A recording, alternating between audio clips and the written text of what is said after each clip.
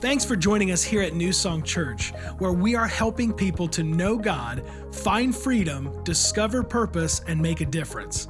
If you have any questions at all or just want to learn more about us as a church, you can check us out online at mynsc.org. It's the best way to stay connected with us throughout your week. And now, check out this week's sermon.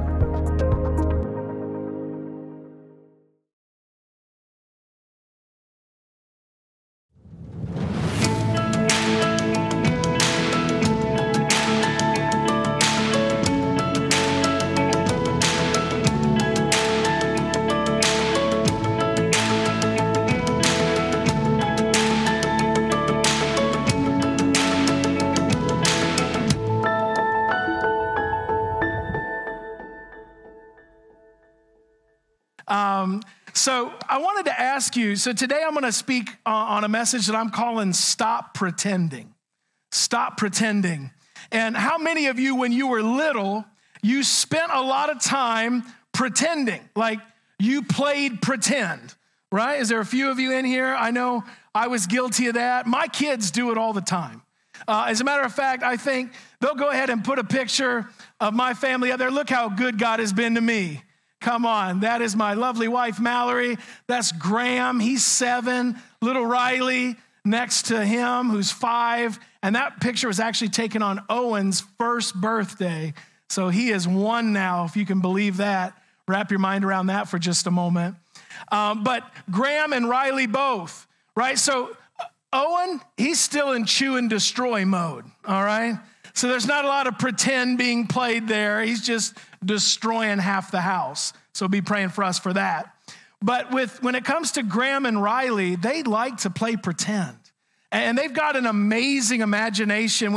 I've literally walked into Riley's room when she's playing with some of her baby dolls, and I seen her one time. She was actually disciplining the baby doll for waiting too long to go potty. All right, I have no idea where she got that from. And there's times that I'll walk into Graham's room and he's playing with his Star Wars guys or his Marvel guys, and he's literally recreating his own movie trailer. I mean, these kids have some imagination. It's awesome, but there is actually something that I've learned just from observing them and then living out life, is that us as humanity, we start pretending as children, but then as we grow, it actually kind of becomes a performance. And it's interesting because I know that we have to perform at times, right? You have to perform at school. You have to perform at your job. If you have a job and you're not performing, you probably won't have said job for long, right?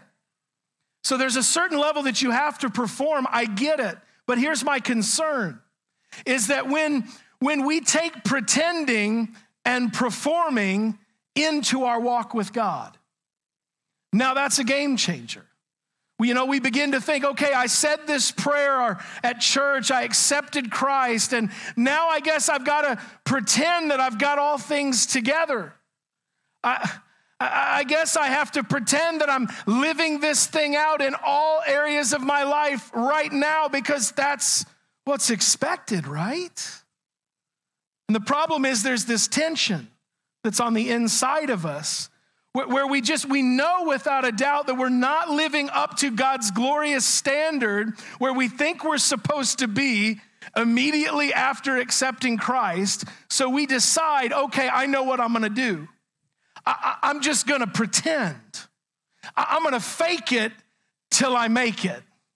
And I'm going to come to church on Sunday. I'm going to put a smile on my face. When somebody comes up to me and asks how I'm doing, I'm going to say, I'm great.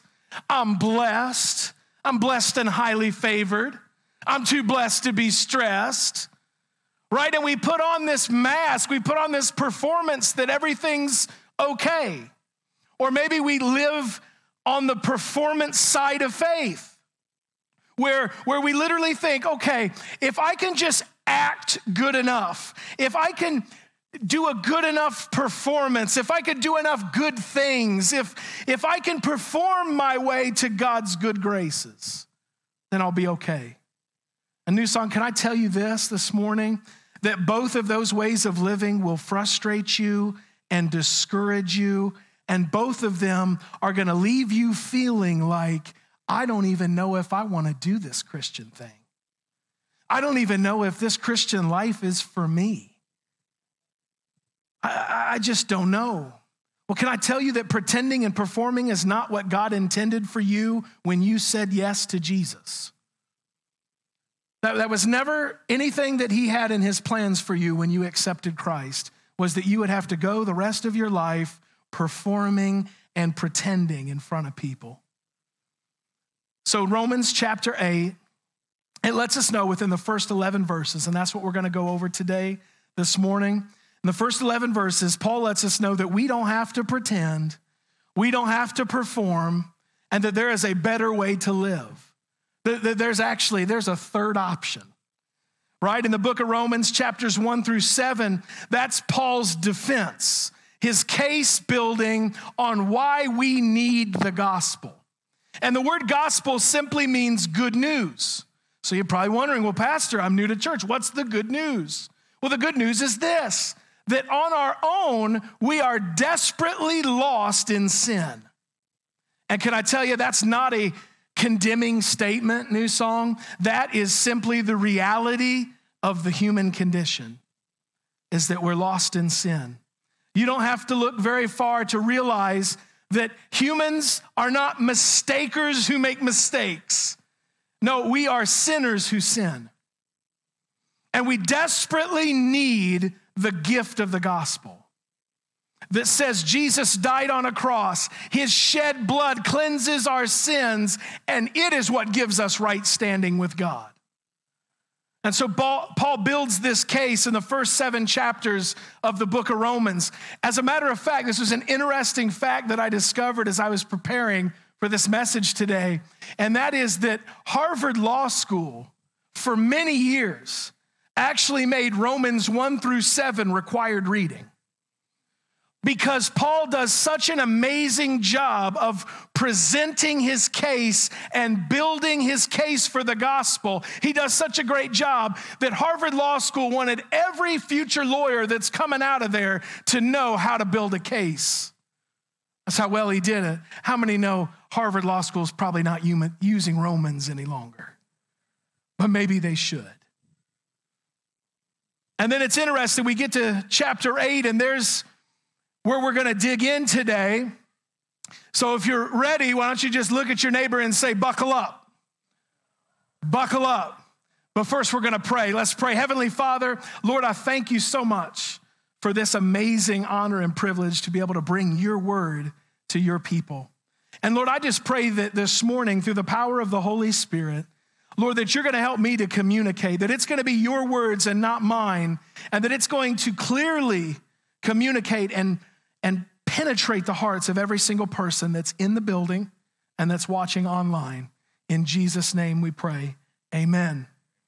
So if you're a note taker, I'm going to give you some things to jot down and to take notes. And if you're not a note taker, well, I'm still going to give you a few things that maybe you should write down. So get that ready.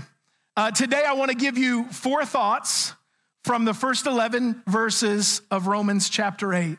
So obviously, it's not an exhaustive look by any stretch of the imagination, but I just really feel that God put it on my heart to give you 4 thoughts that I believe will help you to get out of that performance and pretending trap that you may find yourself in.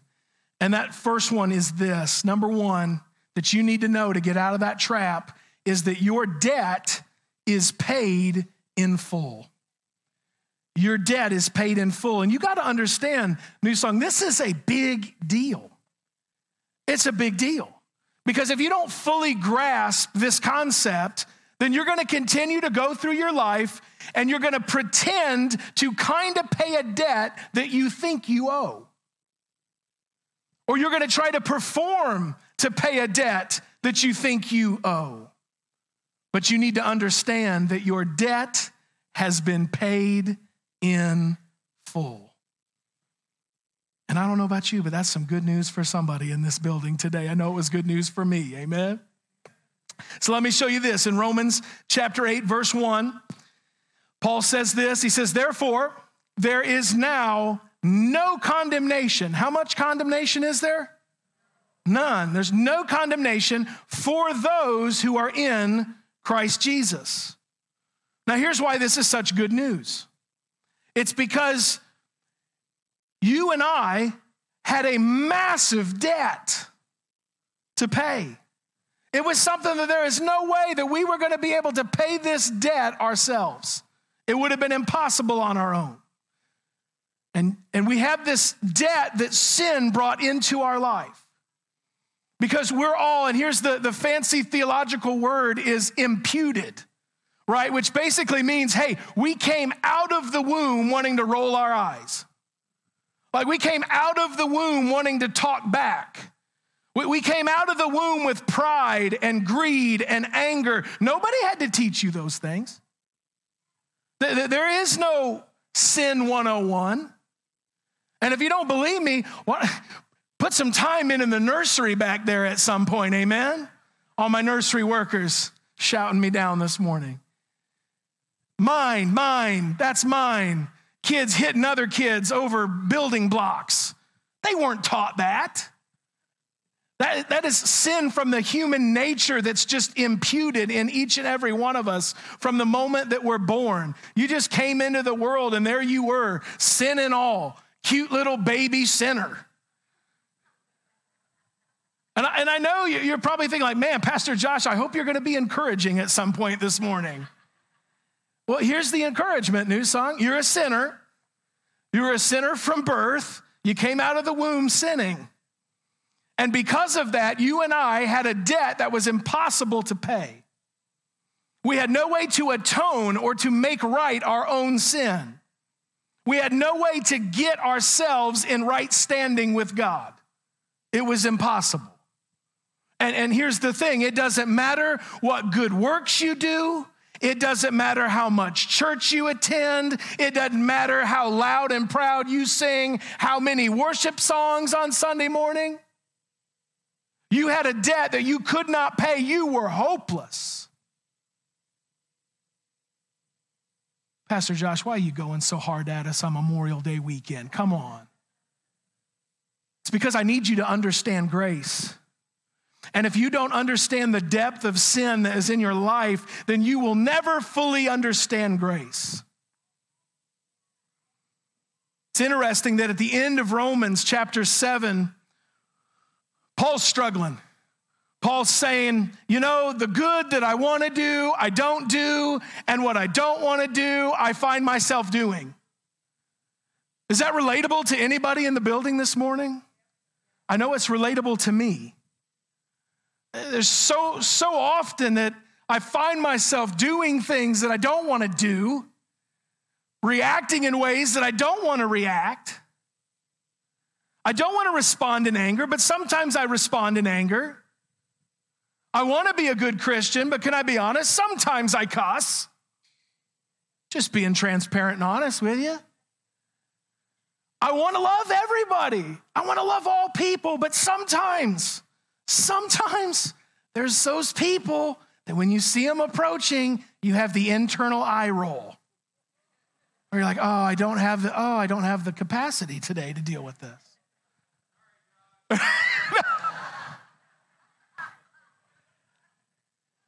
But I'm telling you, it's you want so badly, right, to do what is right and to do what you know you need to do. And yet, so often, we find ourselves leaning towards that flesh side of things. Paul gets to such a point by the end of chapter 7, and actually he says this in Romans 7:24. He says, "Oh, what a wretched man I am. Who can save me from this sin and death?" Like Paul was struggling. Like, because he knew in his heart what he needed to be doing. And yet he was so frustrated with what he found himself continuing to do at times. And I know we've all been there. But then there's something amazing between chapter 7 and chapter 8. That there must have been something, I'm believing it's the Holy Spirit, stirring up inside of Paul, that even though he's in this moment where he's down and he feels like he's lower than earth, that something rises up in him and he remembers. And then all of a sudden we flip the page and now we find ourselves in Romans chapter 8, verse 1. And it's like Paul says, oh, that's right. I remember there is now no condemnation for those who are in Christ Jesus. But I get the tension. I understand the tension that's inside, that we know, hey, Jesus says I'm forgiven, I'm saved, I'm delivered. But man, sometimes I just don't feel like I am. Have you ever been there? We live in this tension of yes, but not yet, and of now, but yet to come. So Paul says there's no condemnation. You see, the word condemnation is actually a legal term that basically means you owe something. And some of us live our life thinking that we have to repay Jesus for what he did on the cross for us. And it leads to pretending and performance. So let me ask you this. When Jesus died on the cross, which sins did he die for that you had committed? Let that sink in for a little bit. You see, you had not committed any sin yet because you had not been born yet. So that tells us that Jesus died once for all of our sin, meaning not just the past sin. You know, I think some of us think, okay, hey, we make that decision for Jesus and, we raise our hand and say, Pastor, that's me. I need that. I need Jesus in my life. I need to make him number one. And then you think, okay, well, that covered my sin now and my sins from the past. Whoo! And then all of a sudden, you leave church that day and you're driving and you don't even get home and you're like, oh, I blew it. I've already sinned. Sinned again. I haven't even got home. There it goes. I blew it. New Song, can I tell you that Jesus died for our sins, past, present, and future? That's important for you to know. Things we haven't even thought about doing. Paul said there is no condemnation, this is the important part, for those who are in Christ Jesus. So this doesn't apply to the person that has yet accepted Jesus. If you haven't accepted Jesus, it doesn't apply. There is, as a matter of fact, condemnation for those who are not in Christ Jesus. But if you've placed your faith in Jesus, you don't have to live performing in order to get God to like you. There's no condemnation. You don't have to pretend. And I want you to know that the next time that sinful nature or that flesh rears its ugly head in your life and the enemy tries to whisper to you, see, you did it again. See, God doesn't love you. You haven't been forgiven. Don't listen to what that preacher has to say. Man, God can't stand you because you continue to fall into that sin. You're a mess. Oh, you make God sick. Don't believe it. You can say, no. You see, I may not have it all together just yet, but there is no condemnation for those who are in Christ Jesus. I don't know who needed to hear that today, but I think somebody did. Because listen, New Song, if your entire hope of eternity, if your hope of salvation is tied up in your performance, you're missing it. You're missing it. It has to be rooted in something much deeper. It has to be firmly rooted on the work of Jesus Christ on the cross. Are you with me this morning? I know there's some that are probably saying, man, Pastor, that sounds like easy grace. It sounds like we can just go and live our life however we want. No, this is one of the amazing things about God, is that he gives you free will to make choices. Now, so often I think we interpret free will as like, oh, yeah, there's that free will that God gave us, and we always seem to choose wrong. But can I tell you that the free will that God gave you, there is, yes, the ability to choose wrong, but there's also the will to choose right. And you see, God wanted to have a family that would respond to his grace and his love, wanting to serve, not out of fear having to serve. Let me give you this example. You see, fear isn't love. right? We read in 1 John 4:18 that perfect love actually casts out fear, right? So could you imagine, God did not want a relationship like this. Could you imagine if while Mallory and I were dating, if I would have went to her and I would have said, hey, love me and marry me, or I will track you down for the rest of your life. That probably wouldn't have went well. And even if I would have done that and she would have accepted that out of fear, that's not love. God never wanted a relationship with his children like that. And yet the sad thing is I believe there are some in this room and maybe some that are watching online that is your relationship. That's your view of God, is serve me and love me or I'm going to punish you. And that's just the wrong view. That's fear, that's not love.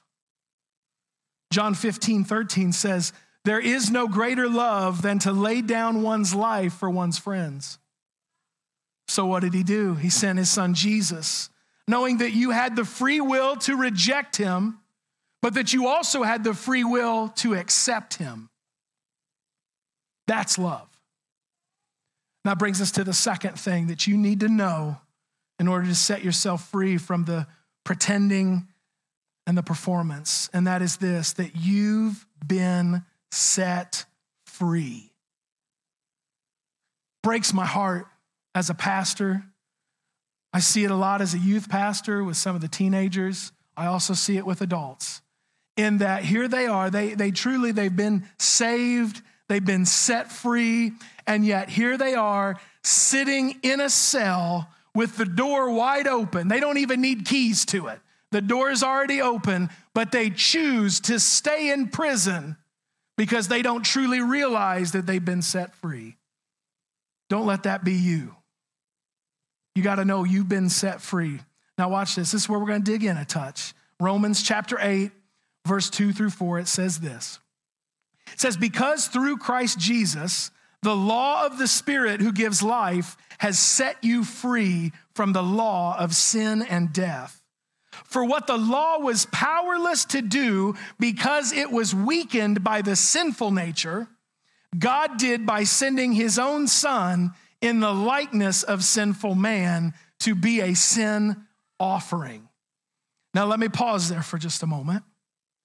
Paul's saying, here's what believers have been set free from. The law of the Spirit who gives life set me free from the law of sin and death.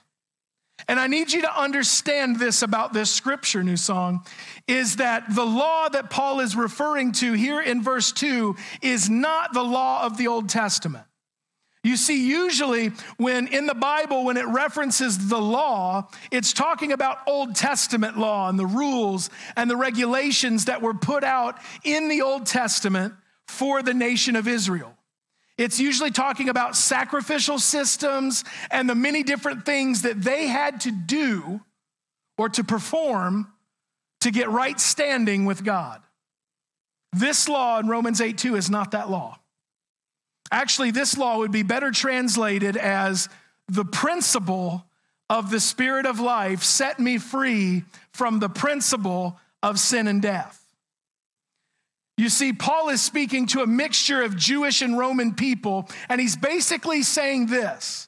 He's saying, listen, there was an old principle at work, and that old principle was that if I do enough good, follow enough rules, select the best oxen to sacrifice at the altar, well, then my righteousness will be acceptable before God. But that old principle is being replaced by a new principle. And it's this, that Jesus' work on the cross is enough. And now the Spirit of God gives me the power to live the life that God intended for me to live that I could have never done on my own. Come on, that deserves a better amen from somebody in the house. And he says, for what the law was powerless to do, you have to understand, there were over 400 plus laws and rules and regulations that they had to follow. And I really believe that through it, God was showing them an example that, hey, you will never be able to do this on your own strength. Because it says right there in Scripture, the law was weakened by the sinful nature of man. It was weakened by the flesh. Why? Because my nature and your nature would never be able to follow 400 plus rules and regulations to the T. Would have never happened. So God sent Jesus in the likeness of sinful man to be a sin offering. And I so badly want you guys to get this. In that the Old Testament and those laws, they worked like a mirror. And a mirror can only change what I'm looking at, can only reflect what's going on. So I can look here and go, wow, that hair is getting really thin. But I can realize it, the mirror reveals it to me, but the mirror can't make my hair any thicker. Do you follow me? You see, I can look at this mirror and check and see, oh man, do I have any stains or blemishes on my jeans? And by the grace of God, I don't. But if I did, the mirror has no ability to actually cleanse those jeans. The mirror doesn't have the ability to take the stains away. It can only show me there's a stain. You follow me? I can look at this and go, oh man, I might need to clean up a little bit. I think I might need to shave a touch, but the mirror isn't going to shave me. And yet it's interesting. There's a lot of people out there that's exactly what they try to do. They try to pick the mirror up, that law, and expect it to actually do something. It's called religious legalism. There's a lot of people that fall victim to it. They think that if I take on enough rules, and maybe if I can even add to those rules some more and then pull them off, well, then God will be pleased with me.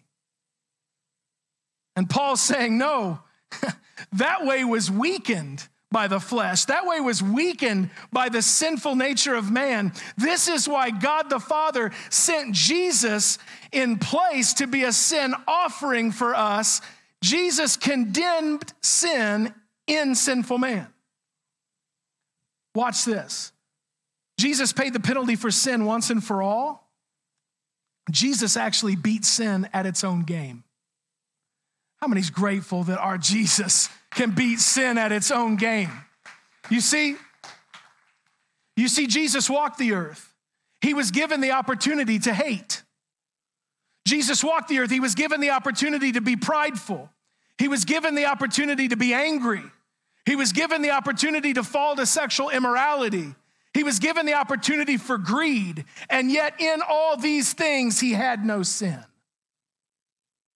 He beat sin at its own game so that he could be an offering for you and for me.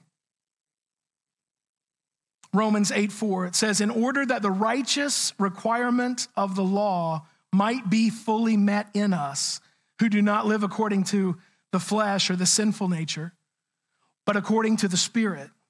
You see, Jesus looked at the law and said, done. He said, I've fulfilled it all.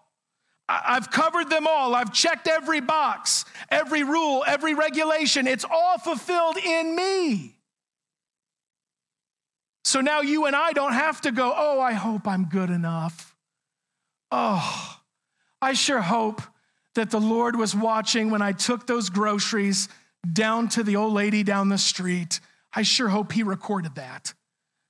Oh, I sure hope that he's been keeping track that I've gone 40 straight Sundays to church. God, I hope you check that box and save that and remember it because I'm performing well. By the grace of God, we don't have to do that.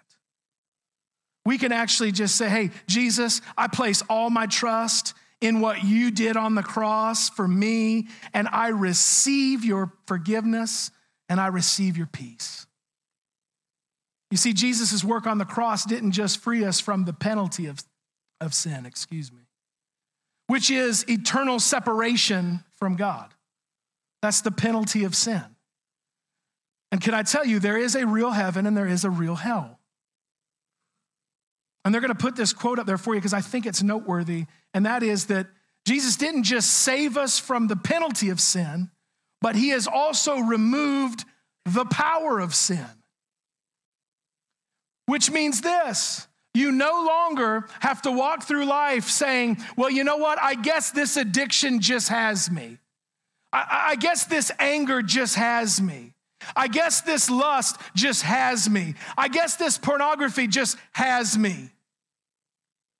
No, you don't have to, because Jesus has already fulfilled the law. You don't have to live according to the flesh or that sinful nature, but you now live according to the Spirit because you've been set free. And not just from the penalty, but from the power of sin. Here's the tension. Here's that internal tension, because sometimes I feel like sin still holds some power in my life. Because the principle can be true and you still be in process. Do you track with me? See, the theological word for that is sanctification, right? That we're on an ongoing process that God is making. He's inside of us every day, making us more and more like Christ. But it's a process.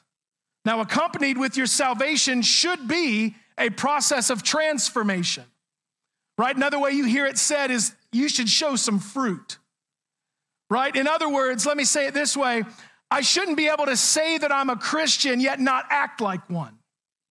I shouldn't be able to say that I'm a Christian and not love like one, or give like one, or serve like one. Because if I do that, then I'm taking the label, but I'm not being true to the label. I'm putting great value tomato soup and just slapping a Campbell's label on it. But Pastor, I thought Jesus was just love. He was just love. He's just always about love. Yeah, he is love, but his love should compel you to something. You see, his love should compel you to want to serve, to want to live life, to want to give, to want to be more like Christ. So I don't have to pretend or perform because I've been set free. I have the Spirit of God now living inside of me, enabling me to be different. And that's essentially what Jesus was saying to the woman caught in adultery in John 8. So many of you that's been in church, maybe most of your life, you're very familiar with John 8 and the woman caught in adultery. But maybe some of you that are new to church, you're not familiar with it. So I'll give you a quick breakdown. So there was a woman that was committing adultery. And then there was these religious leaders that were there in town. And for whatever reason, peeping around, probably places they shouldn't have been, and somehow caught this woman in the act. They drag her out. And why they drag her out and not drag the man out too? Because he was doing his business too. I don't know. But they dragged the woman out. And under Mosaic law at that time, they had every right to stone her to death. So they drag her out, and she's just covering up because she knows what's coming. And then there's this amazing moment where Jesus is there, and they're trying to trap him. They want him to say, hey, don't stone her, and then he's against the law. And then they're wanting to say, oh, well, stone her, and then they'll pass word around that, oh, this healing Jesus had a woman killed. And in all the wisdom of Jesus, he responds with, okay, he without sin, you cast the first stone. They just start dropping stones and walking away. And then we have this moment where Jesus is there with the woman, and he says, where are your accusers? And he says, neither do I condemn you. Go and sin no more. And here's the thing, New Song. We love that part about neither do I condemn you. We're like, yes, thank you, Jesus. See, Jesus is love. That's awesome. But we struggle sometimes with the next part where Jesus said, hey, go and adjust your lifestyle. Like I know you got caught in something, but hey, that's not your identity. You have a new identity, but go out and change your lifestyle. Go and sin no more. You see, we've been set free from the penalty of sin, and thank God for that. I'm grateful that I've been set free from the penalty of sin. I have a home in heaven one day. But can I tell you, I'm not going to heaven because of anything that Josh did. I'm solely going to heaven because I accepted what Jesus did for me on the cross. But I'm not only set free from the penalty of sin, but I'm getting freer every day through sanctification from the power of sin. I'm in process. You see, what used to cause me to trip up doesn't cause me to trip up anymore. And I don't say that out of an arrogance. I'm saying it because I'm in process. Do you follow me? That I'm not living according to the sinful nature or to the flesh, but I'm living according to the Spirit. I've been set free. And that leads us to number 3. And that's this, that you can govern your mind. You can govern your mind. I don't have to pretend because I can govern my mind. Listen to this. Romans 8, 5 through 8 says, those who live according to the sinful nature have their minds set on what the nature desires, what the flesh desires. You see, New Song, this is why we can pray a prayer on Sunday and then wonder why we're not seeing more change in our life throughout the week. It's because of what we're setting our minds on. He continues, but those who live in accordance with the Spirit have their minds set on what the Spirit desires. The mind of a sinful man is death, but the mind controlled by the Spirit is life and peace. Who in here would like a little bit more life and peace? Come on. Paul tells us this is how you get it. Have your mind set on things of the Spirit. So I have control of my thinking. I have the option to set my mind on lust, anger, bitterness, rage, unforgiveness. I can let my mind run all kinds of places that are pleasing to the sinful nature, pleasing to the flesh. I mean, you know, that sinful nature, that flesh side of you often throughout the week is probably going, oh yeah, hate them some more. Oh, didn't you hear what they said to you? Don't you remember what they did to you? Hate them. Hate them. It's okay. You're justified to hate them. Oh, hate them. Keep that thing going. Let that bitterness take root and continue to grow. Let it grow deeper. That's what the sinful side says. But the Bible tells me because I have the Spirit of God now residing in me, I can govern my mind. In other words, I can place the authority of God over my mind and say, no. I'm going to think about peace. I'm going to think about truth. I'm going to think about justice. I'm going to think about righteousness. I'm going to think about the gospel and what it means to me and others. You don't have to put on a performance for God. I think too many of us think that our relationship with God is like we're on The Voice, right? That you got God the Father, Jesus the Son, and the Holy Spirit in chairs, and we got to put on this life performance that all of a sudden we're going to do enough good that they slap the button and turn around and go, all right, you're part of the team. And yet the amazing thing is that he's already accepted you. The moment you accepted his son, Jesus, you're part of the team. You become a child of his. You don't have to perform. I mean, Romans 5:8, one of my favorite verses in all of Scripture. But God showed his great love for us by sending Christ to die for us while we were yet sinners. Like he didn't say, you know what? I tell you what, Dave, if you'll just clean up your act, if you'll just start to move away from that nonsense and stop, coming at people with anger, if you'll stop that, then I'll go ahead and extend what I did on the cross for you. Clean yourself up. No. While we were yet sinners, Christ died for us. That's powerful. You don't have to pretend. You don't have to perform. You just have to accept and receive.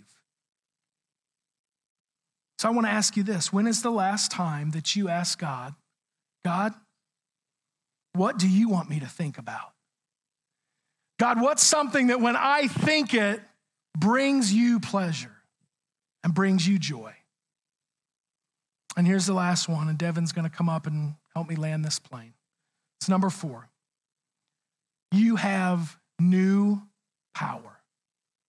A new power. You don't have to pretend or perform because you have new power. Watch this. Romans 8, 9 through 11. It says, you, however, are not in the realm of the flesh, but are in the realm of the Spirit. If indeed the Spirit of God lives in you, and if anyone does not have the Spirit of Christ, they do not belong to Christ. But if Christ is in you, then even though your body is subject to death because of sin, the Spirit gives life because of righteousness. And listen here. And if the Spirit of him who raised Jesus from the dead is living in you, he who raised Christ from the dead will also give life to your mortal bodies because of his Spirit who lives in you. Now, I know I said a lot there, so I want to give you the Cliff Notes. You see, when I was in college, they were called Cliff Notes. And can I be honest? I bought those before I bought the textbook. So the Cliff Notes I want to give you. And that is this, that when you said yes to Jesus, the seal of the Holy Spirit came into your life. And now, of course, we believe here at New Song that then as you grow and mature, there is a second baptism, the baptism of the Holy Spirit, which is another message for another day. But you get the Holy Spirit when you accept Christ. It's the seal of your salvation. In other words, a supernatural force enters your mortal body. And that's the only way that you live this Christian life. It would be impossible on your own. There's no way that you could do it. You have to have a greater power. And I think it's amazing that Paul said the same power that raised Jesus from the dead lives inside of you once you confess Jesus Christ as your Lord. Wow. And yet still, sometimes there'll be teenagers or adults that I get the opportunity to talk to that'll say, Pastor, I've accepted Christ. Man, I was baptized. It was incredible. My whole family was there. Yet, I just still feel like I'm trapped. Still struggling with some of the things that I was struggling with before. I can't get victory in this area of my life. And I think it might be because you don't know that the same Spirit that caused the stone to tremble and to roll away, that the same Spirit that after 3 days in the grave brought breath back into the life of Jesus's body, that created his blood to start flowing again, lives inside of you when you accept Christ. How could you not have victory?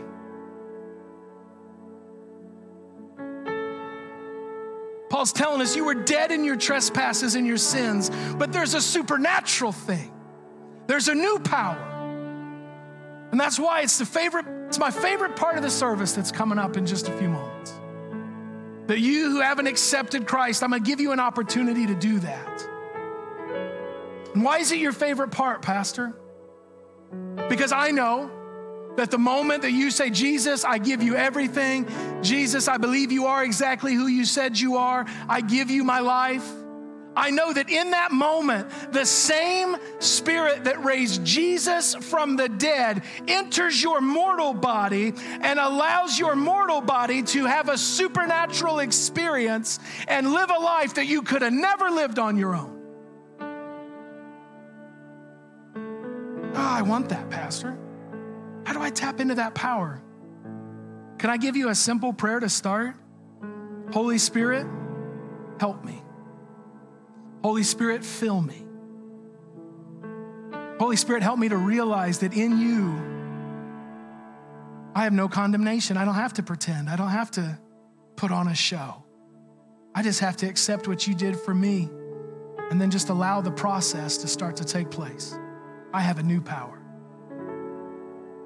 Because New Song, we have access to an amazing power.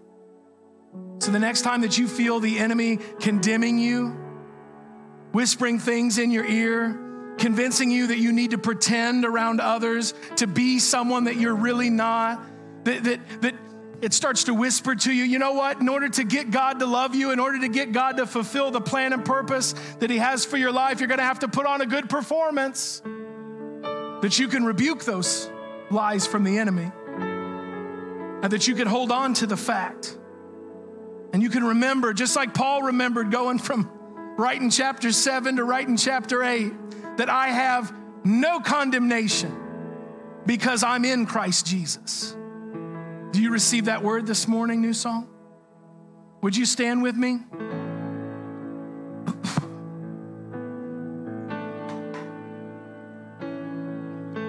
Let's bow our heads and close our eyes. I don't ever want to end a service without giving anyone who might need the opportunity to receive Christ to do so.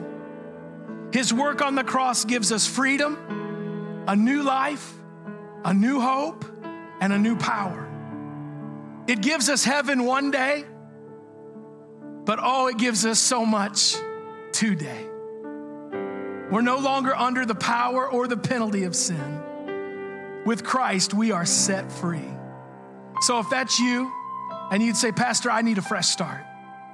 Pastor, I need a new beginning today. I need to make Jesus the Savior of my life so I can begin to tap into that power and to realize that there is no condemnation in Christ Jesus.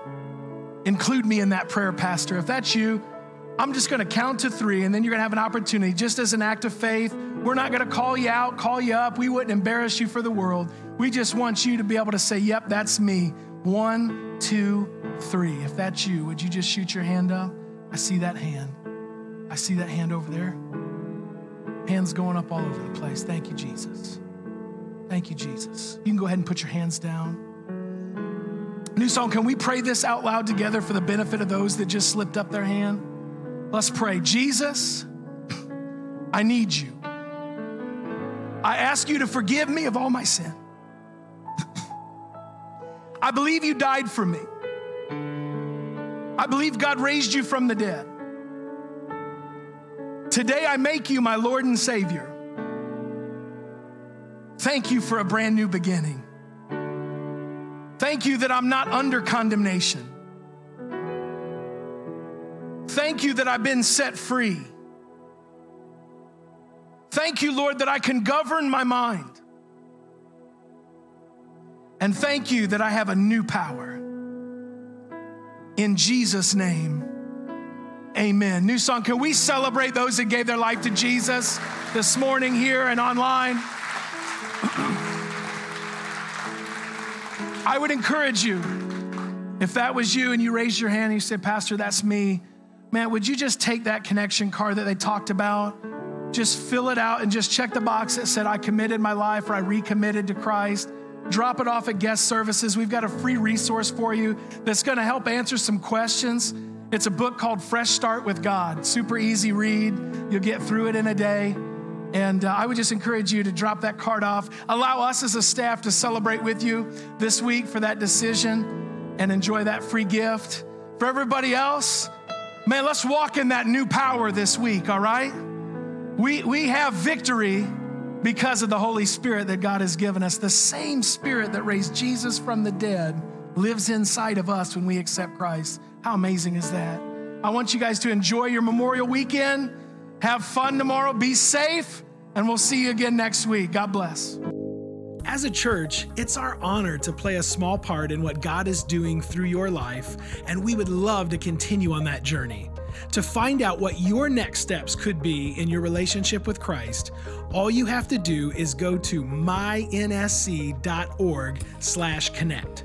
Thank you to all of you who consistently give, serve, and pray.